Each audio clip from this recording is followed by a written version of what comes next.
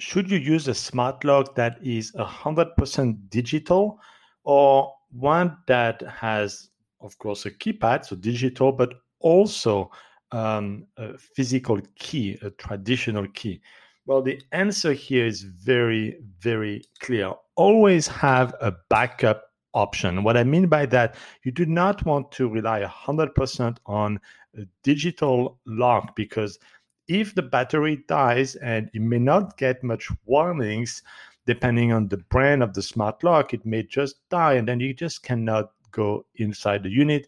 You need an extra battery, you need to show up. It is messy, and most importantly, your guest cannot come inside. So I always suggest that you have a smart lock that also has a physical key. In fact, for my units, I have a smart lock, a keypad, so it's very easy to check in.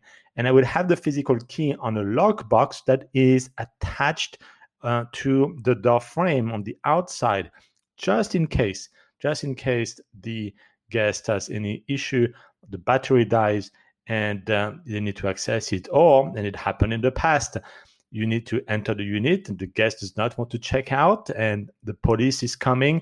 The police will ask you to open the door with the physical key. So that's another reason why you want to make sure that you can have the access with a regular key as well. So don't be 100% digital. Be smart about it. Be smart about your smart lock.